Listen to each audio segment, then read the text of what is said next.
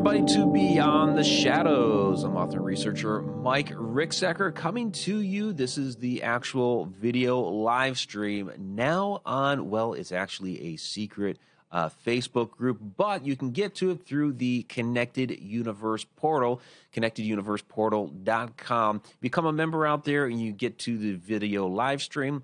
We do, of course, post the audio version later on, all those great platforms like Spotify, iTunes, TuneIn, iHeartRadio, and then Saturday night, midnight, it goes up on KGRA Radio. That's KGRADB.com for those who have not yet checked that out. So, all right, let's go ahead and get into tonight's show, which is brought to you by 100 Road Roast. It helps you hunt ghosts. So tonight, what am I not allowed to say about shadow entities? This was a really crazy thing that happened to me very, very recently on another show, in that I was not allowed to talk about shadow entities in any way, shape, or form, which to me was absolutely bizarre. And so essentially what has happened is there is a copyright on the word shadow people. And I'll say the word here because that is a truth. There is a copyright on the word shadow people. And I see Victoria Monday has joined. Thank you, Victoria Monday, my co-hostess from Edge of the Rabbit Hole. Yeah, I know it's going to take a few minutes for people to find the way from the Connected Universe page. I'll send everybody the proper link so you have it like in your inbox or whatever later. You can find it at connecteduniverseportal.com. So let me go ahead and give you the details. So trademark, this actually happened last year. I only found out about this a couple months ago. And fortunately, it went into effect like 2 months after my book came out, A Walk in the Shadows, A Complete Guide to Shadow People, which came out January last year. This trademark went live in March. And what's trademark on is essentially everything. So here we go. Downloadable electronic publications, namely books, newsletters, and magazines in the field of the paranormal. Downloadable digital materials, namely graphics, video game software applications for use in connection with smartphones, tablet computers, and other portable electronic devices for accessing, viewing, and interacting with content from websites. Printed matter, namely books, newsletters, and magazines in the fields of horror and of the paranormal. First use in commerce. It says first use in commerce 2001 1031, and also first use in commerce for the previous 2014 429. Then we have entertainment and educational services in the nature of radio programs, talk radio, and interactive programming in the nature of online interactive educational exhibits in the field of the paranormal, entertainment, and educational services, namely providing a website featuring informational, textual, graphical, and multimedia materials in the field of the paranormal for entertainment purposes only. Electronic publication or electronic publishing services, namely publication guides and newsletters online through the internet. Entertainment services, namely providing audiovisual content in the nature of a website featuring non-downloadable videos in the fields of horror and of the paranormal. First use 2002-0407. First use in commerce 2002-0407. So basically, like everything, books, videos, ebooks, you name it, websites, all of that. Can't use the term shadow people because it's right there. I will beg to differ on all of these first uses because the term shadow people has been in use forever, like extremely, extremely long time. We're going to be getting into all of this. I see Rick Gabbert has also joined, which is great. And there's Tom McNicholas. All right, great to see you, Tom. So what happened the other night was, and it was, a very, very popular radio show, probably the most popular one in the field of the paranormal and supernatural. A couple hours before the show, I got a call from the producer saying, that I couldn't use this term, shadow people. And if there were other terms that I could use instead, if I wanted to talk about this activity. I said, well, yeah, sure. I could say shadow entities, shadow beings, we talk about, black smoke. It immediately shut me down. I was like, no, no, no. You can't use the word shadow. And I'm like, well, what do you mean I can't use the word shadow? What's been trademarked is shadow people, not the word shadow. And so this is like trademarking the word ghost or angel or something like that. And like nobody can like talk about ghosts or angels or, poltergeist or anything like that. I mean, I have to look it up. I think Ghost Hunters is probably trademarked, right? So does that mean like anybody from Ghost Hunters, whoever owns that trademark, can go after anybody that calls himself a ghost hunter and say, nope, that's trademarked, you can't use that? I've been coming up with all kinds of analogies over the last couple of days. Victoria had a really good one, and she said that's like trademarking the word or the words chocolate chip cookie, and it's like, yeah, it's like trademarking the word chocolate chip cookie and then not allowing anybody to talk about cookies, because that's essentially what I was told. Because shadow people is trademarked, that I was not allowed to talk about shadows. I could not use the word shadow. And when I said, well, well, shadow entity, shadow beings, they're like, no, that's the same thing. I'm like, wait, you're trademarking the words.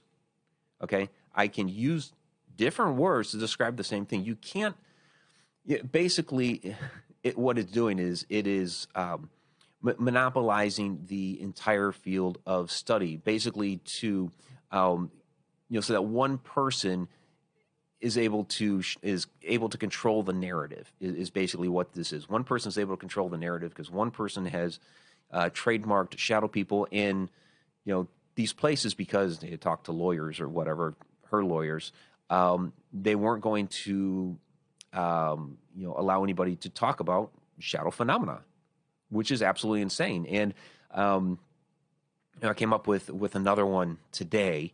Because I was using another example, like it's me, or trademarking pyramid texts and not allowing anybody to talk about, the Giza pyramids or hieroglyphs or, anything like that. But I have one better than that. It's like you look at, but kind of using the same analogy here with Egypt.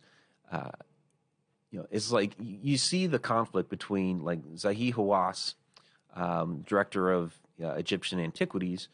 There's a lot of research and excavations and everything over there, and people like Robert Schoch and Graham Hancock and Robert Vall, who have looked at the Great Sphinx. Most specifically, Robert Schoch and teamed up with John Anthony West, who's passed away a couple years ago, to date the Sphinx even older than previously thought. So there's a conflict there between these two parties. So this is like Zahi Hawass coming along and trademarking the name the Great Sphinx so that the others, like Robert Schoch and Graham Hancock and all those, are blocked from talking about the Great Sphinx and giving their opinion on it.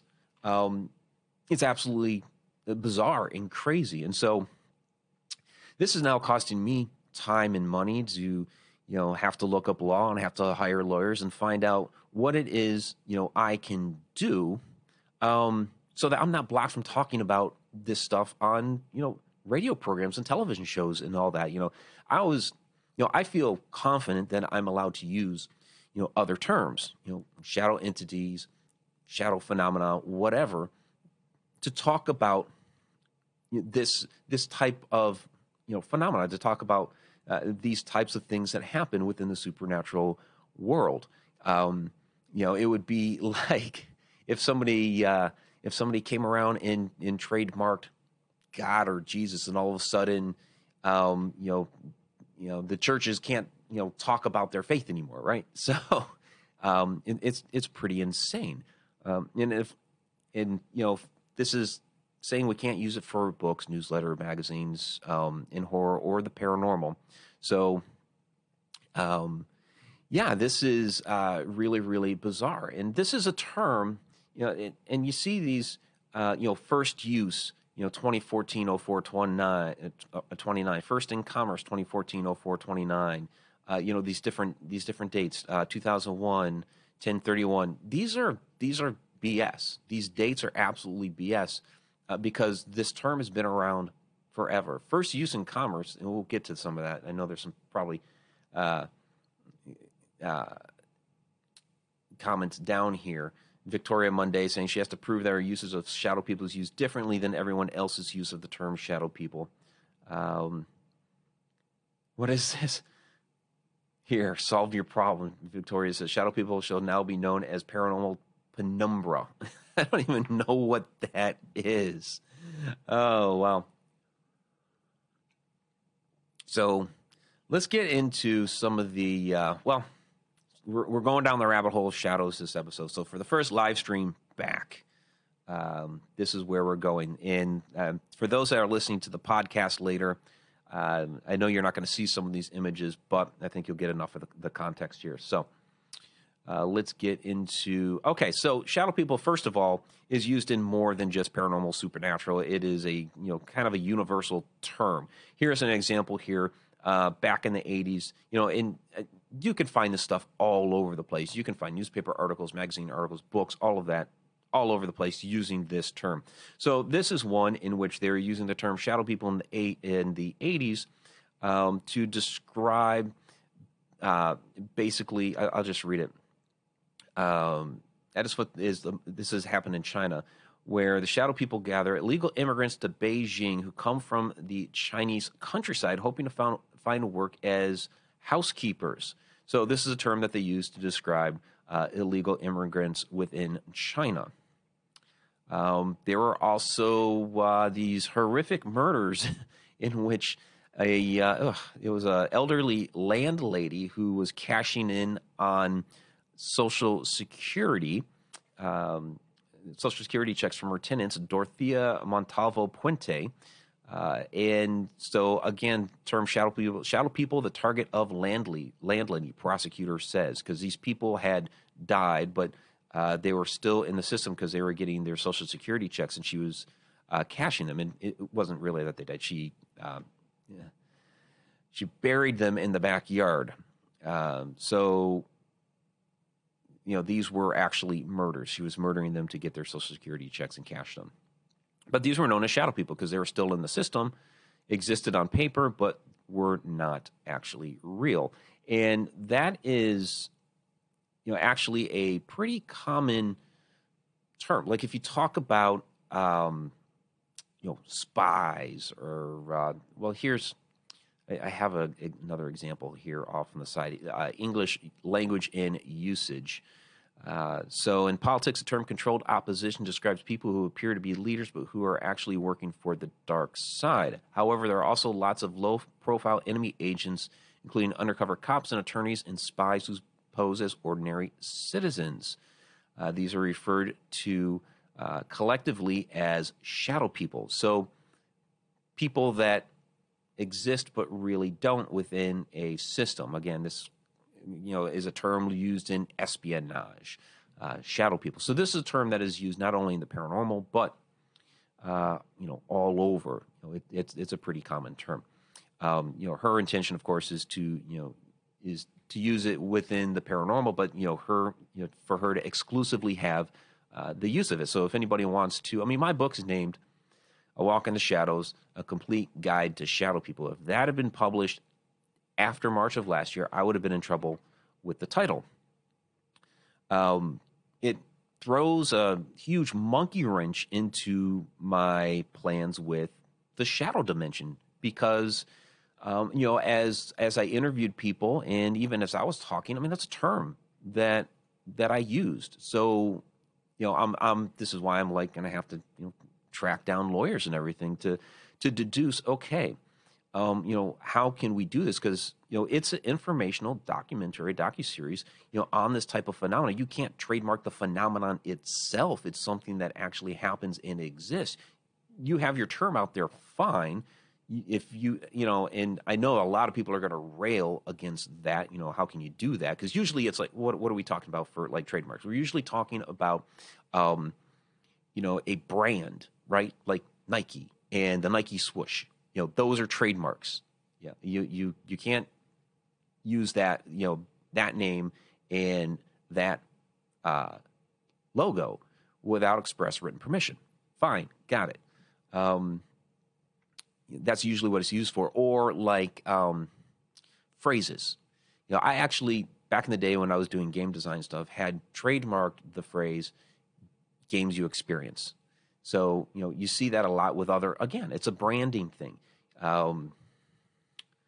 What's, like McDonald's and other, they have their phrases that they use, and then they trademark those so that, back to Nike, just do it, So using it for commercial purposes to promote a brand, they're trademarked. I mean, I can say just do it, whatever, in a podcast, or I can write that as a sentence in a book or whatever. I can't, use that as, I probably couldn't use it as the book title. I certainly could not take a shoe and put "just do it" on the side and sell that, because that's basically, Nike's trademark. So, those are the cases in which this is usually used. So to see it come out as, shadow people is, really, really bizarre. So, all right, let me take a look at your comments down here, because the chat is not really scrolling very well here. And Nicole's pointing out the term shadow person was also used in a Twilight Zone episode in the 1980s. X-Files used the term shadow man. Absolutely. Yep. So we see it in a lot of pop culture for sure. You see it like today, over the last, 25 years, that, shadow people has been constantly referred to in all the paranormal shows. So Ghost Hunters, Ghost Adventures, we talked about it on The Haunted, Kindred Spirits, right? So all of those different shows end up talking about shadow people. I could probably dig up dozens and dozens of episodes in which they talk about it. There was a movie some years back called Shadow People that starred Dallas Roberts, and people may remember Dallas Roberts from, season 3, I think, of The Walking Dead. I forget the exact character's name. So we've seen this in our pop culture. There have also been documentaries on shadow people. My docuseries is not like the first one that's been done before on this type of phenomenon. It's been out there. The other one that is, I guess, in the process of being trademarked is the Hat Man. And how many times do we refer to that type of entity in regards to shadow phenomena? You start talking about shadow entities, you start talking about the man with the hat. So that's also in play here, and I've seen documentaries specifically. Boom, this type of phenomenon with these, shadow entities. So that is going to become a real roadblock, and I have not seen this before in other arenas. Like I said, using like the Great Sphinx. Nobody's trademarking the Great Sphinx to block people from writing books or creating documentaries on the Great Sphinx. You don't see that in other areas either. It's so nobody's trademarking the Colosseum so that you can't talk about the Roman Colosseum.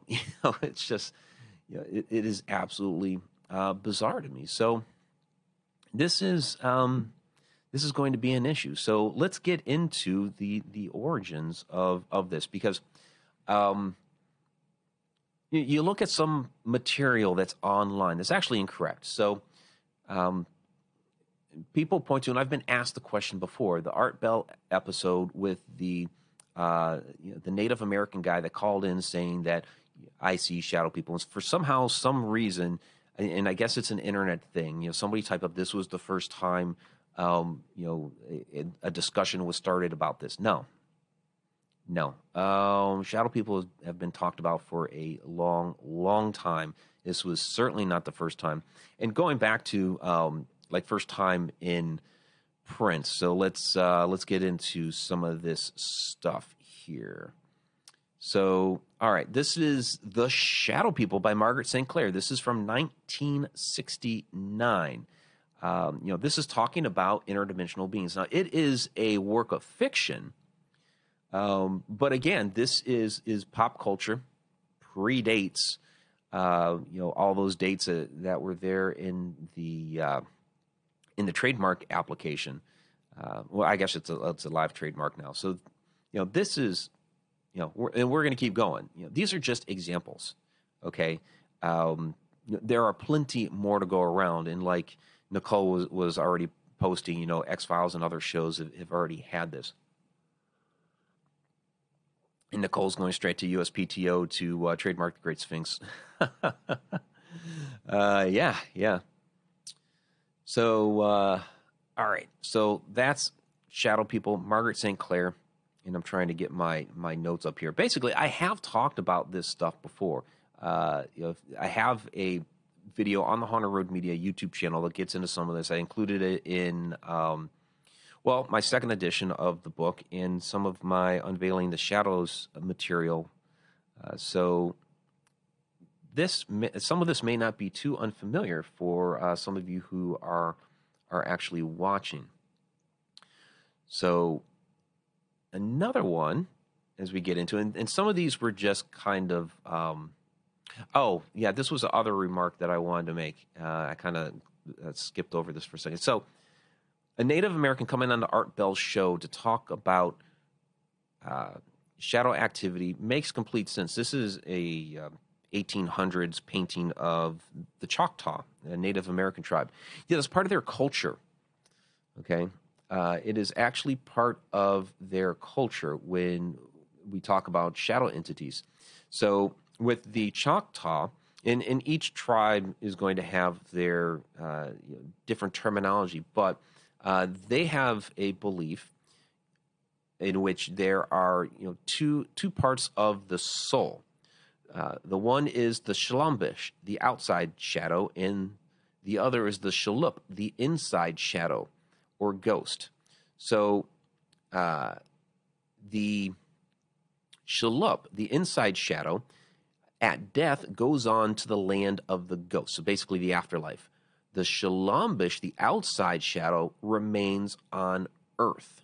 So that is your shadow person still roaming around on Earth. So, a Native American coming on to Art Bell show in 2001 saying something about, I see shadows or whatever. It's already part of their culture. Okay. Again, this has been around for a long, long time. We go back into other mediums. This is 1974. Among the Shadow People is the name of the article. This is a Joan Lowndes is the writer, Sun art critic, and basically this is artwork that a guy created, kind of creepy looking, and these were these strange pieces of I'm not sure what they're made out of, but there's these tall sculptures that they look like your classic shadow entity humanoid figure. No eyes, no mouth, no features whatsoever on the face. It's just this bipedal type form with no features. These are more whitish in nature. I mean, I'm looking at a black and white photo, so it may have been gray or something like that. But you can see that in just some of the notes here, as though these insubstantial bodies were even transparent. Their bent heads, their lassitude contribute to a certain fluidity of line. The figures are highly schematized with only an attitude captured. So very, very strange. But these were his Shadow People pieces of art. And you can see it's essentially based off of what everybody views a shadow entity as. So then and I did not size this the right way, darn it. All right. Then there's this interesting piece that it's actually a Men in Black story. Let me grab that real quick here. It's actually a Men in Black story, but to me, it was a classic shadow person type story. So this goes back to 1962. Albert Bender, who was very involved in the UFO community back then, he had written several books, and in one of them, and he had been kind of MIA for a while, resurfaced in 1962 with a book, Flying Saucers and the Three Men, in which he told the following story. Late one night, working in his office, he started to feel ill. And these are my notes from when I did the Men in Black episode last year. Or was it the year before? I think it was last year. He decided to lay down, and when he did so, he saw three shadowy figures with shining eyes and wearing fedoras materialize through the wall. He stated that these beings communicated with him telepathically and that they were aliens. With the publication of his book with this story, people began to wonder if the Men in Black were extraterrestrials who were trying to suppress the disclosure of their presence on Earth. Well, when we talk about shadow entities, a lot of times the question gets brought up, are they extraterrestrials? Of course, I believe like a true shadow person is an interdimensional being, but some interdimensional beings could also be extraterrestrials. So what he observed there may have been shadow entities as extraterrestrials. And oh, by the way, they were wearing the hats. And a lot of times when people report seeing these type of entities wearing hats, a lot of times they come in threes. So he's writing a story about the Men in Black and related to UFO activity, but this is actually a classic shadow entity sighting. Right here in 1962. So it kind of gets miscategorized. Again, nothing new. This stuff has been happening, forever, for a long, long time. So let me get back into the comments here real quick. Tom McNicholas, you should trademark Haunted Road Rose. It helps you hunt ghosts. Yeah. And people are still talking. Sarah and Victoria still talking about the trademarking stuff. Yep, absolutely. And Victoria posts there from the first time the topic of shadow people was discussed at length on the show was April 12, 2001, when host Art Bell interviewed Native American elder Thunder Strikes, who is also known as Harley Swift Deer Reagan. During the show, listeners were encouraged to submit drawings of shadow people. Yeah, that's what gets attributed to this first report of shadow people. But we're going to keep going back. We're going to keep going back, and you'll continue to see. Again, I've kind of covered this before, but in other material that I've put out there. But there's some extra stuff in here, and because this one was specifically drawn from the Men in Black, I have not included this with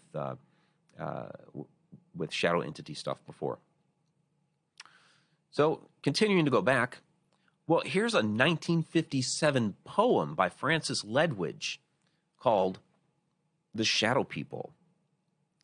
Old Lame Bridget doesn't hear fairy music in the grass when the gloaming's on the mere and the shadow people pass.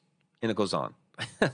It never hears their slow gray feet coming from the village street just beyond the parson's wall where the clover globes are sweet and their mushrooms parasol. So, it's describing in interaction with shadow people walking down the lane. Nothing menacing or anything like that. It ends with the line, "Oh, and I would be wild and free, and would the shadow people be?" So, here's a poem specifically titled "The Shadow People" from 1957. We'll keep going back. And these are just random things I've picked out. There's so much more. 1930, Irish shadow people. Professor Gillen tells of Irish shadow people. Recreating, this is a newspaper article. It's for an event that's going to happen. Recreating the shadow people in his interpretation of Irish legendary poetry, Professor C.F. Gillen of the French department at the university entertained the Arden Club at the Sunday evening discussion group. Professor Gillen chose selections for his reading which described the Irish attitude and philosophy. He captured the whimsical in the poem, and Carrie Melia reproduced the ardent loyalty and generosity of the land of Erin in poetry chosen mainly from the writings of Ledwidge and Yeats. So, so again, this professor, Gillen from the French department talking Irish stuff, but he's taking Irish legends of shadow people and just he's just presenting them for the students. So again, it's these things exist. These are here are some Irish legends, and the article's simple. The guy's just presenting. But again, showing that these things have been with us throughout all time. You can't sit there and say it first showed up in print in this millennia when it's clearly, you're seeing some stuff from last century, but it's predating it. Irish legend predates the 20th century. Come on. All right. As we continue forward. So 1909, the Land of the Shadow People. This is from the New York Evening Journal. So, all right, how many of us live with our backs to the light, studying and believing in shadows? A great new truth in the spiritual life of man is as beautiful as the rising sun in the life of our planet. Yet the great majority of men are turned toward the darkness of the past. They will not see the sun or face the light. Our thoughtful readers will appreciate a brief allegorical study of humanity, which is sent to us by Charles Kurtz Hahn and published in this column. This is Mr. Hahn's story of the Shadow People. Again, and this is 1909. Okay, now we're past 100 years. It's still going. It is still going. So, Sarah Youssef asked a question here. Let me turn this thing off for a second. All right. She asks, how do these accounts differ from cultures that openly embrace the paranormal versus ones that don't? Good question. So each culture has their own variation of the tale, and we'll get to that, kind of at the very end. I kind of have like a laundry list, and it's specifically on the old hag syndrome type of shadows, but yeah, every culture has their own variation on, shadow entity tales. There's different legends and lore about, who they are, what they want, what their intentions are. But it's really they're observing all the same phenomena. It's always, either a figure or some sort of wispy apparition that's dark in nature. Sometimes these are misty clouds. They come off in a variety of different forms, and depending on the culture, they might attribute it to a demon. They might attribute it to ancestors long past. They may attribute it to some of them are really weird, like like a woman who died out of wedlock when the moon wasn't full on a certain night or something like that. There are weird parameters for some of these different reasons why these things appear and happen. So it just really, really depends on the culture. And I think it's more now that as we have become more civilized, that people have strayed away from accepting the paranormal and supernatural as part of their life. I mean, it's really something that happened during the mid 20th century. That prior to that, people were very open to things otherworldly, whether it was from a religious standpoint. Of course, you had the spiritualism movement that went from like the early to mid 1800s. All the way through into the early 20th century. But then it seems like from, I don't know, like World War II, and then for the next 50 or 60 years, it was just shut down and shunned. And if you started talking about it, then you were an outcast and you're crazy and you're going to be locked up in a psychiatric facility. So there's a long period of time there where it just wasn't accepted. Prior to that, people were very open to it. That, and they were, whether they were doing the, the table tipping, or the Cottingley fairies were big back in the day, where Sir Arthur Conan Doyle was actually sanctioning, hey, let's do these again. So there was a very open-minded attitude toward this stuff at that point. But prior to that, you see the legends and folklore. You see a lot of things out of Ireland with the with their different fairy legends, and there are different different types of supernatural entities there, like the banshees. And I'm specifically mentioning Ireland because we just talked about that a moment ago with that one specific article. But we'll see, as we'll get to it later, all different sorts of cultures had these type of beliefs. So all right, continue on. And yeah, Victoria, right now for the live stream, just to kind of define this, the live stream is on the private Facebook group. So I have the link in the community portal. I can't live stream it there. I mean, I might be able to figure out a way to embed it.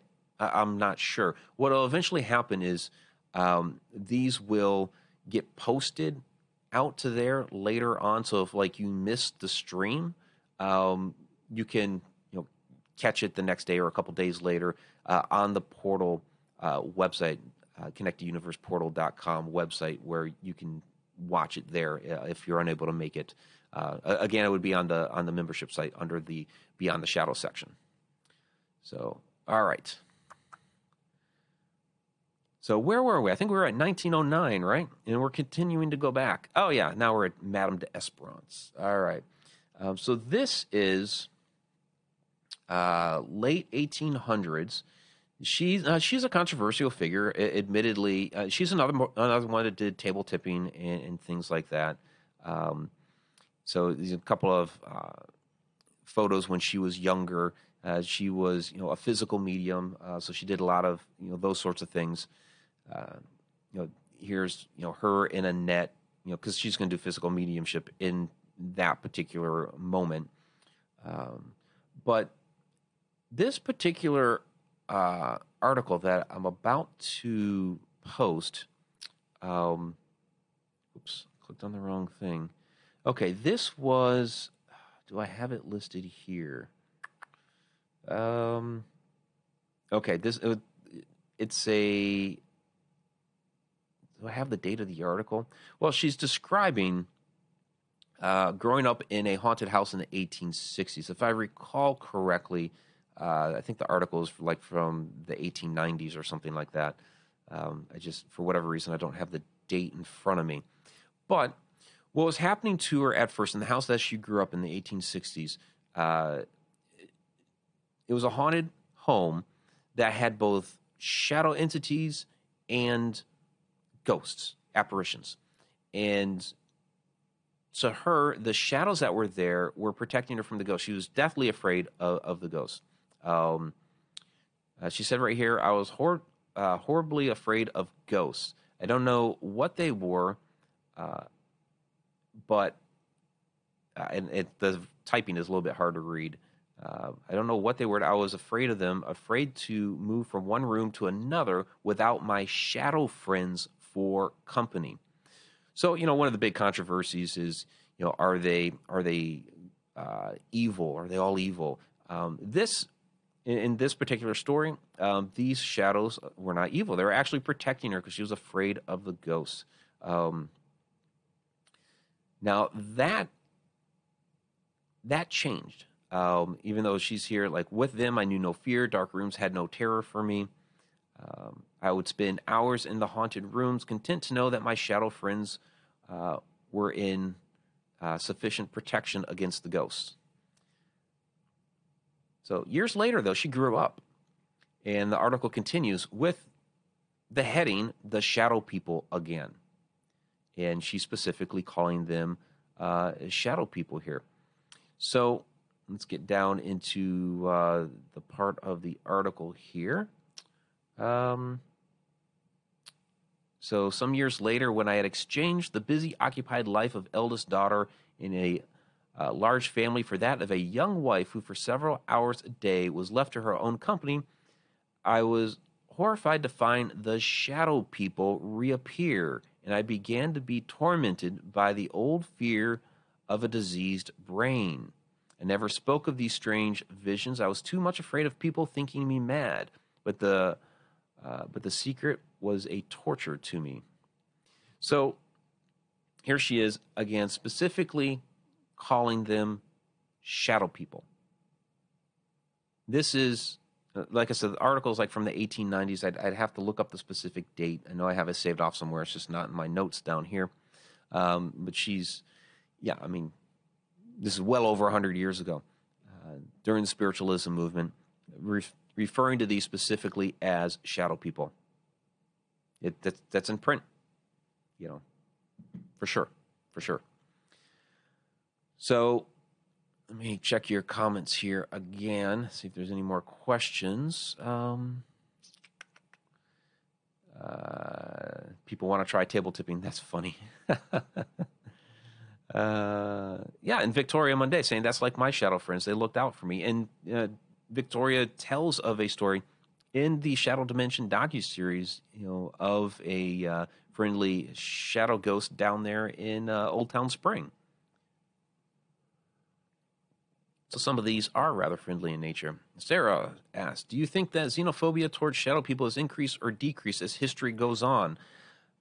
Well, right now, I would say increased because scary sells. Anything that you can try to bill as, demonic or frightening or terrifying or scary, that sells on TV and in the movies. And that's a big thing that I've had to deal with when I've gone on to shows and programs to try to dispel for people, because people will suggest that all shadow entities are evil, and it's like, well, not all of them. People have definitely had frightening experiences with shadow people. I am not going to discredit that. Yeah, absolutely. And people have had quite fine in either benevolent or benign interactions with shadow entities. Yeah, so what I say, and I get it really simplistic with it. Some people are good, some people are bad, talking about humans.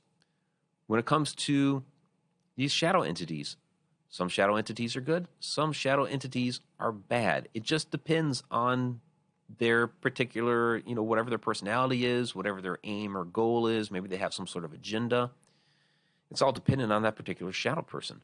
Some of these shadows may even be, currently living human beings that have astral projected to a home to check in on loved ones that live 500 miles away. And they, may come off as a shadow sometimes.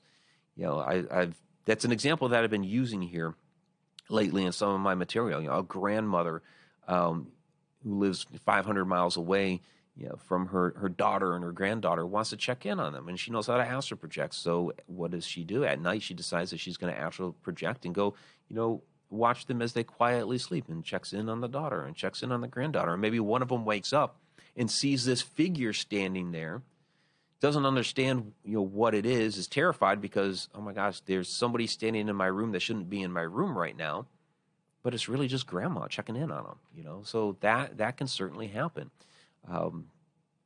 It's, Rob Guttrow talks about his aunt coming in to have him deliver a message to his mother. She only came off as a shadow because she couldn't quite fully manifest. That's certainly not evil. So it just depends on the intentions of the shadow. So, all right, let's move on a little bit here, and we'll grab some more questions here in a moment. Wrong photo. So, okay, that was the Madame d'Esmeralda stuff. But, this goes even further back. I usually take it back to ancient Sumer and the Sumerian culture. We'll talk, a little bit more ancient stuff here in a moment. But I'm going to talk about Egypt, which is already pretty ancient. Now, I mentioned the Choctaw and how they had, their beliefs. A person has two parts to the soul. One goes on to the afterlife, and the other, both different types of shadows. One goes on to the afterlife, and one stays here and roams the earth. Egypt, the Egyptians believed in 7 different parts of the soul. 2 of those, the Ka, the animating force of the soul, and the Kabit, the shadow, stayed here on earth. The other parts went off into the afterlife to the constellation of Orion. So this is a depiction of the Tuma Inifer, and this is the Kabit. You actually see some Ba birds here, which is another part of the soul. The Ba is one of those that flies off to Orion. But basically flying away from the shadow, the structure back behind there would be representative of the tomb, and so the shadow is there to to basically linger, and the bobbird is going to fly off and go into the afterlife. So here it is in ancient Egyptian artwork, the shadow person, right there. Now, again, they had a different term because they had a different language. Kebet. And then the old hag legends, which I mentioned, and this needs to get adjusted a little bit. Okay, world hag legends. So you see some of them very specifically here. The old hag. Sometimes the old hag, when you wake up in the middle of the night, sitting on your chest, you have sleep paralysis. So you have Vietnam Bong Day held down by shadow, Sri Lanka Amukape, ghost that forces one down, Turkey Karabasan, the dark presser. You have Ethiopia, Dukak holds people down during sleep. Sardinia, Mutadori, chest sitting ghoul. So you see all of these different ideas, and these are just a handful. There is actually a huge laundry list of of these different cultures and their different beliefs. Now these cultures were separated by thousands and thousands of miles for thousands and thousands of years, didn't have any interaction with each other, but they're all talking about the same thing. They're all talking about shadow activity. In this sense, in the idea of the old hag, depending on how you view it, because some of these were just described as a hag, some of them were described as a ghoul, some of them were described as a demon, or like the dark presser or a ghost. You see held down by shadow, but it's all the same thing. Going back, taking it to ancient Sumer, Alu, who was basically a body binding spirit, but he had no features. He actually had no limbs, no arms, no legs, but he had no face, no features, no nose, no mouth. Basically, that blank type of shadow. He would hover over people at night, and then you'd have the binding thing like the old hag.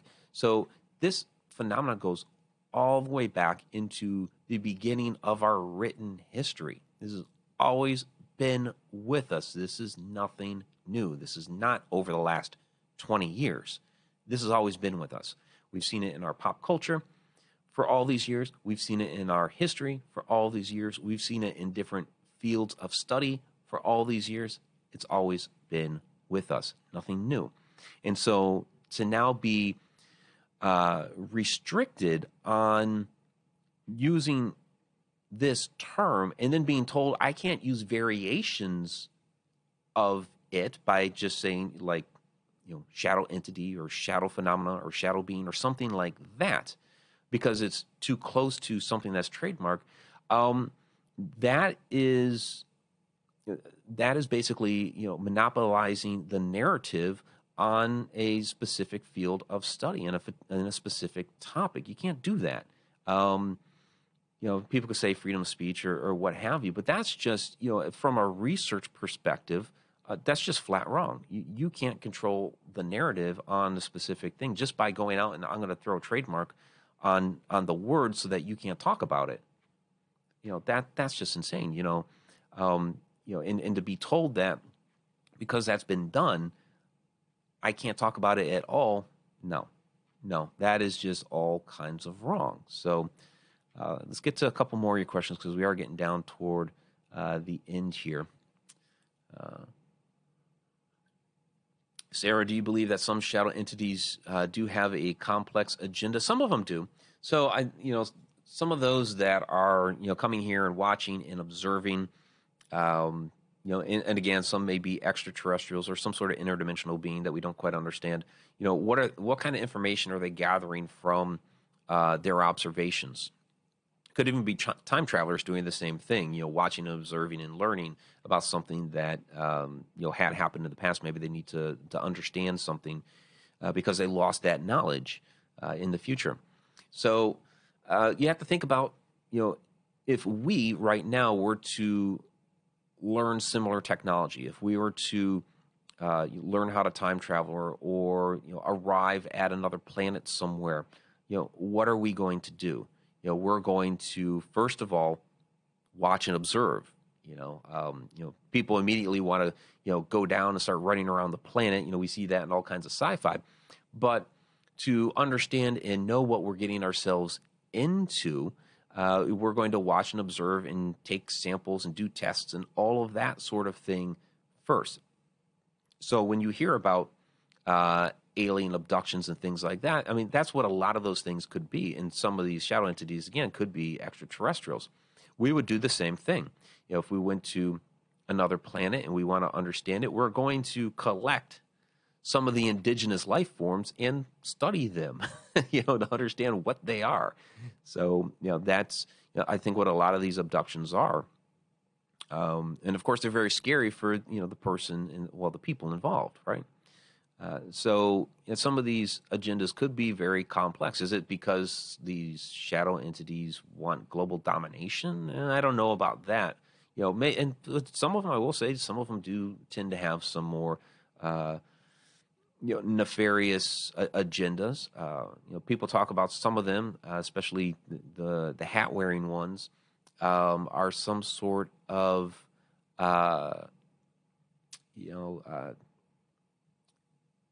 energy vampire, and they're feeding off of that person's energy.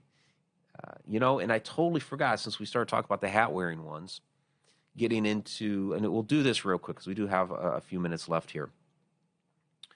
Talking about ones that are more integrated into pop culture, and the reason why is I forgot to include in my set of photos the Shadow Pulp Fiction stories. The Shadow knows. Maxwell Grant was the writer. Actually, it was Walter B. Gibson using the pen name Maxwell Grant.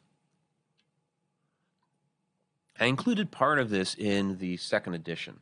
So it might seem a little weird, but Mothman Prophecies, John Keel actually talks about a hat-wearing shadow in this.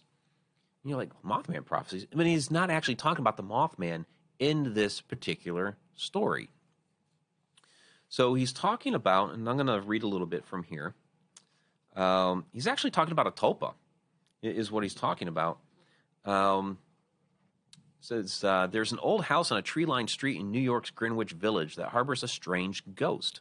Hans Holzer and other ghost chasers have included the house in their catalog of haunted places. The phantom has been seen by several people in recent years. It is dressed in a long black cape and wears a wide-brimmed slouch hat pulled down over its eyes as it slinks from room to room. Self-styled parapsychologists have woven all kinds of fantasies about this apparition. Obviously, a spy from the Revolutionary War was caught and killed in the old house. But wait. This ghost may not be a member of the Restless Dead at all. There were never any reports of hauntings there until about 20 years ago, after the house was vacated by a writer named Walter Gibson. He was and is an extraordinarily prolific author. For many years, he churned out a full-length novel each month, and many of those novels were written in the house in Greenwich Village. All of them were centered around the spectacularly successful character Gibson created in the 1930s, that nemesis of evil known as the Shadow. If you have ever read any of the Shadow novels, you know that he was fond of lurking in dark hallways, dressed in a cape and broad-brimmed slouch hat. And he goes on here. And basically, his idea is that Walter Gibson's energy that he poured out and poured out and poured out into writing these novels manifested into this shadow entity of the character that he was writing about, and it ended up staying in the house. So this is what we call, it's the idea of the Buddhist thought form. We call it these days by the slang term, the tulpa. So it's like, okay, that's a really interesting idea. Again, it's more modern pop culture. We're talking from 1930s and forward. Keel wrote this. When did he write Mothman Prophecies? In the 70s? What's the copyright on this? I mean, this is a newer printing of it. In 1975. Okay. So I just so happen, everybody knows that I read Hans Holzer as a kid. What did Hans have to say about this? Yankee Ghost. This was like my first significant ghost book that I had as a kid. I was given to this by my mother in 1987 before we moved out of Massachusetts. The story, which is The Ghost of Gay Street, was actually written in the 1960s when Hans investigated there. But he talks about the observations of this shadow spirit there. So, wearing evening clothes, a cape, hat, in his face, somewhat obscured by the shadows of the hallway. The wife and husband both reported it like that. She described it as a man there wearing evening clothes and an Iverness cape, and in an instant, he was gone like a puff of smoke. So you have this shadowy figure in the hallway disappearing in a puff of smoke. So that's what Hans reported in the 1960s. You have John Keel talking about in the Mothman prophecies in 1975. Oh, wait, but we're not done yet. Okay, let me bring up Walter B. Gibson's observations. So he reported this. He was interviewed, again, this is actually in 1975, by Will Murray for Duende, I don't know if I'm pronouncing it right, magazine. And during this interview, Gibson was 79 years old at the time. And this article says, but still impressed Murray with his clarity and knowledge on many things. During the interview, and this bit is from anomalyinfo.com. During the interview, Gibson had a small but odd sidetrack from a larger topic he was discussing. And this is an actual quote from that article in Duende. And this is from Walter B. Gibson. He says, I remember talking with Ed Burkholder. He and I had an apartment together down in the village for a couple of years. That's the apartment that's supposed to be haunted now, 12 Gay Street. Hans Holzer said it's haunted. People see a man in evening clothes moving in and out. But that was where I wrote The Last Shadow. And what they're seeing is Lamont Cranston. They're seeing what we call an after-image psychic projection, not a ghost. So that's Walter B. Gibson, even using better terminology. I'm going to have to definitely use this.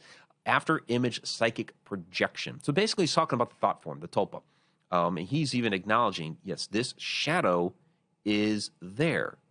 It's not an evil demon or anything like that. It's just his character. He generated it from his mind out into this apartment that's there. So, yeah. So, and that's modern pop culture, folks. Right there. The shadow knows. I mean, come on. So, all right, let me check your comments here again. So, let me see what you have. Tom says, yeah, wow, in 1987, I lived in Ohio. Yeah, I know you lived in Ohio for a while. Yeah, I had just moved back to Ohio in 87. So, I know there are a couple other questions here. Oh, Tom, yeah, don't Egyptians also bury all the body parts after mummified to preserve their spirit? Yeah, what they do is they put them in those jars. I forget the specific name for the jars, but basically, yeah, all their internal organs end up going in those jars, and then they keep the jars nearby, near the sarcophagi. So yeah, they have some interesting certain things that they do. Well, and even with those scrolls, and I mentioned this last week, the scrolls from the Book of the Dead being included with that queen's mummy that they uncovered, 13-foot long. Chapter 17 of the Book of the Dead. I featured a clip of this on the ConnectedUniversePortal.com website in the behind-the-scenes section. I actually show you guys the Egyptian Book of the Dead. It's actually the book of going forth by day, and take you right to chapter 17. Like, here it is. So it's beautiful stuff. Absolutely beautiful. There you go, Sarah Canopic Jars. Thank you very much. Appreciate that. So Sarah says, Gibson's description seemed to describe residual hauntings. Well, I mean, really what he's describing, I mean, I guess in a sense, it might be, well, no, because residual would be more of an event that's happened.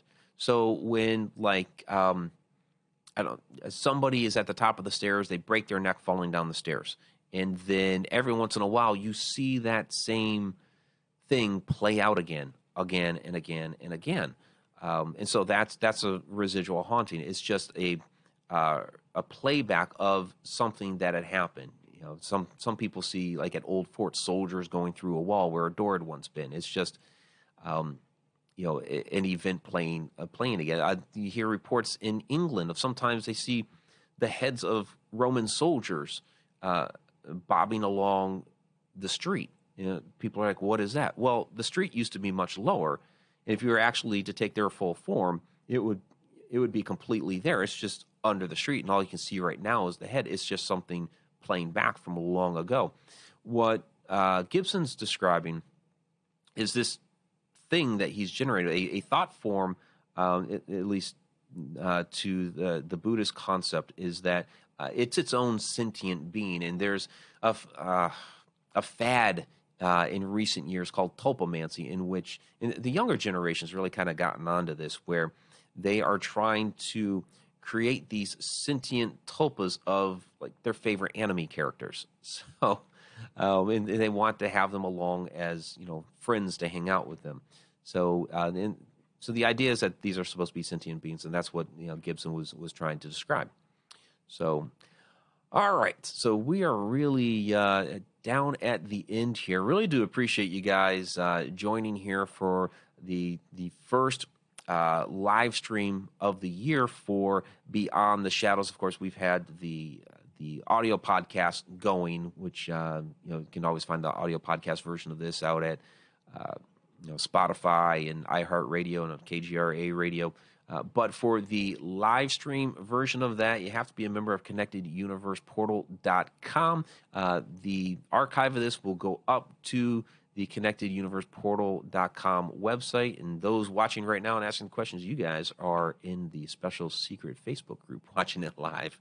So glad you guys appreciated it.